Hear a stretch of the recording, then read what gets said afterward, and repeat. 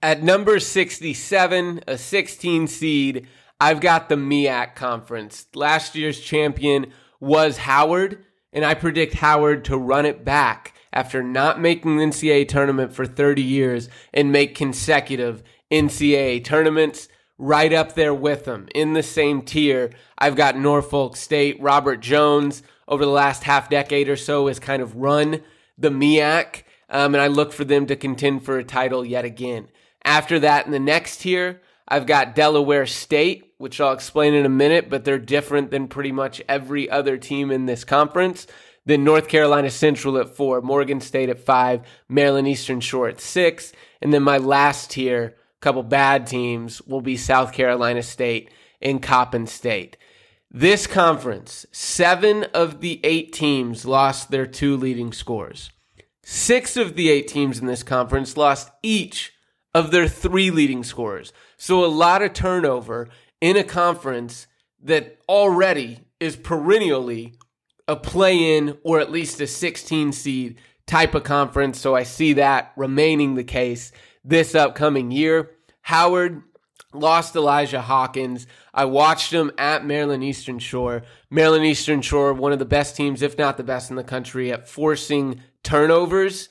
But with Eli Hawkins at the helm, Howard was not turning the basketball over, at least not at the rate UMass is used to. Howard was up by 24 points at one point in this game, ended up winning by 9. He'll be gone, though, and they'll also lose Steve Settle and a nice role guy in Jordan Wood. But they do return their 3rd, 4th, and 5th leading scorers, which is more than a lot of teams can say in this conference. Jelani Williams, Marcus Dockery, Shai Odom, all 9 to 11 point per game guys that will be back. Bryce Harris was a nice 7th leading scorer for them last year. He will also be back. They bring in a few transfers. Isaiah Warfield, I watched him play some role minutes, 18-minute-a-game guy at Liberty, mainly known for his defense, not his offensive production. Dom Campbell couldn't see the floor much at Notre Dame, coming over to Howard. And then Seth Towns. Seth Towns is still attempting to play college basketball, but he has not played in quite some time. He hasn't been really good in college basketball since 2018. We're about to enter 2024, and Seth Towns is somehow still playing college basketball. Battled a lot of injuries. Would love to see him have success this year. And if he can return to the guy he was 6 years ago, or anything close to that, this team goes to a whole nother level. He was at Ohio State last year. They also bring in a D2 transfer out of UT Tyler. At number 2, Norfolk State.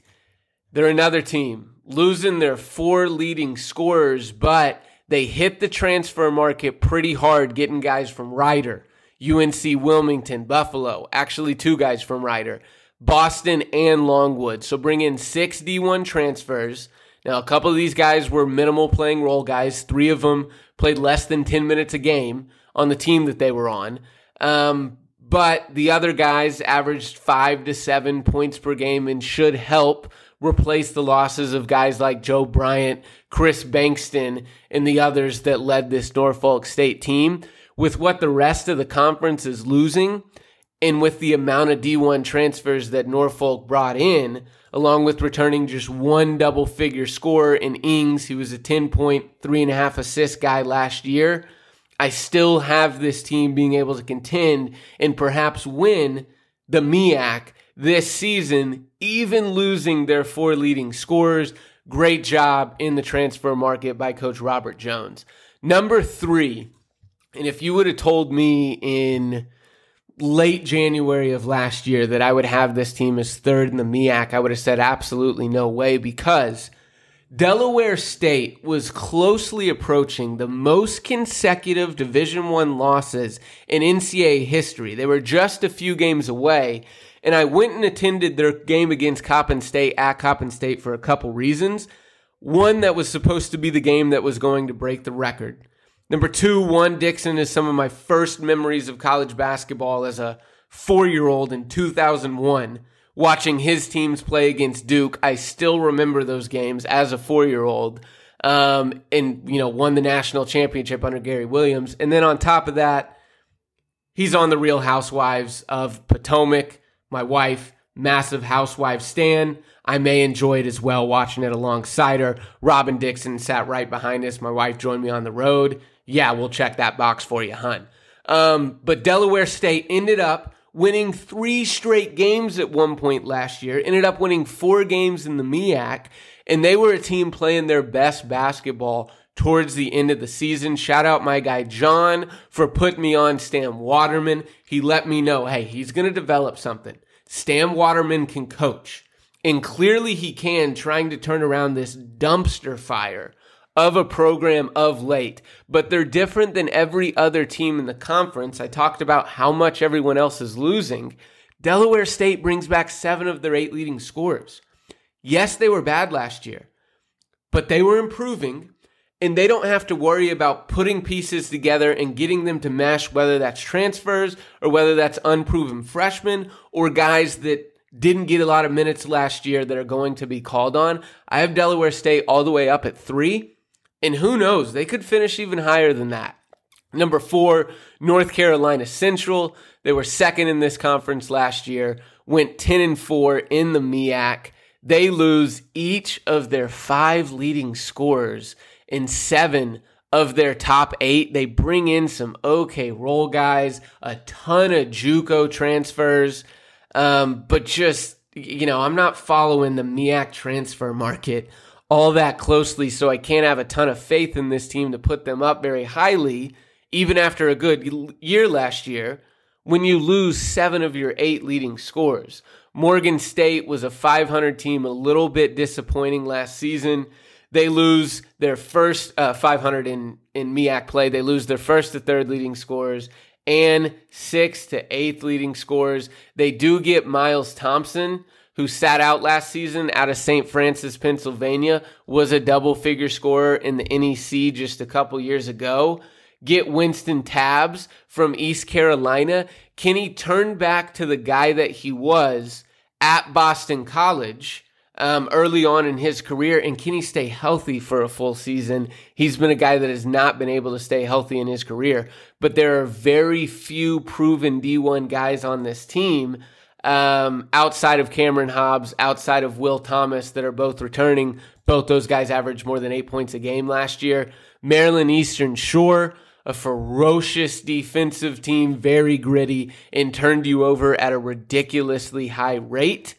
But they, just like everyone else in this conference, lose their 4 leading scorers in 6 of their top 7, try to replace them with a lot of junior college guys, a couple guys that played minimal minutes last year.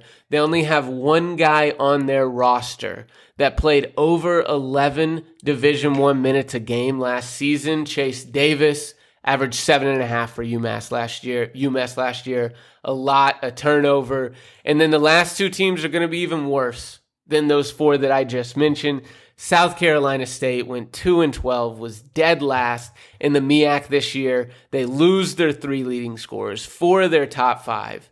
But I've got them improving because I think Coppin State will be even worse. Juan Dixon, let go after 6 seasons, just wasn't able to have very much regular season success. 2 years ago, I think it was, they got to play for an opportunity to go to the NCAA tournament, lost that game to Norfolk State. That kept him around for 1 more year. But last year, again, failing to win double-digit games, going 9-23, 4-10 in the conference. It was time to let him go. They bring in Larry Stewart, alma mater, Coppin State, 2-time MEAC former player of the year. So he's certainly going to have some pride for this program, and hopefully he can turn them around, but it's going to take some time because they lost each of their 6 leading scorers and don't replace them with anything that looks overwhelmingly positive. Only 1 guy averaged more than 3.5 points a game last year in Division I college basketball. He was from Morgan State. Copeland averaged 5.5. I've got Coppin State finishing dead last. This is going to be a bad conference, but because of that, because of all of the turnover, if there can be a team that can gel and mesh their pieces together quicker than the others, they could contend up at the top And who knows, maybe it could be one of these teams that I predicted at the back of the pack. There's so much unknown in this conference with all the turnover, and I'm not going to pretend like I know the MEAC JUCO market or the freshmen that are coming in. Delaware State should thrive in all the turnover, but I've got Howard winning back-to-back MEAC championships and being the MEAC's representative in the NCAA tournament. Incredible job Kenny Blakeney's doing there for the Bison in D.C.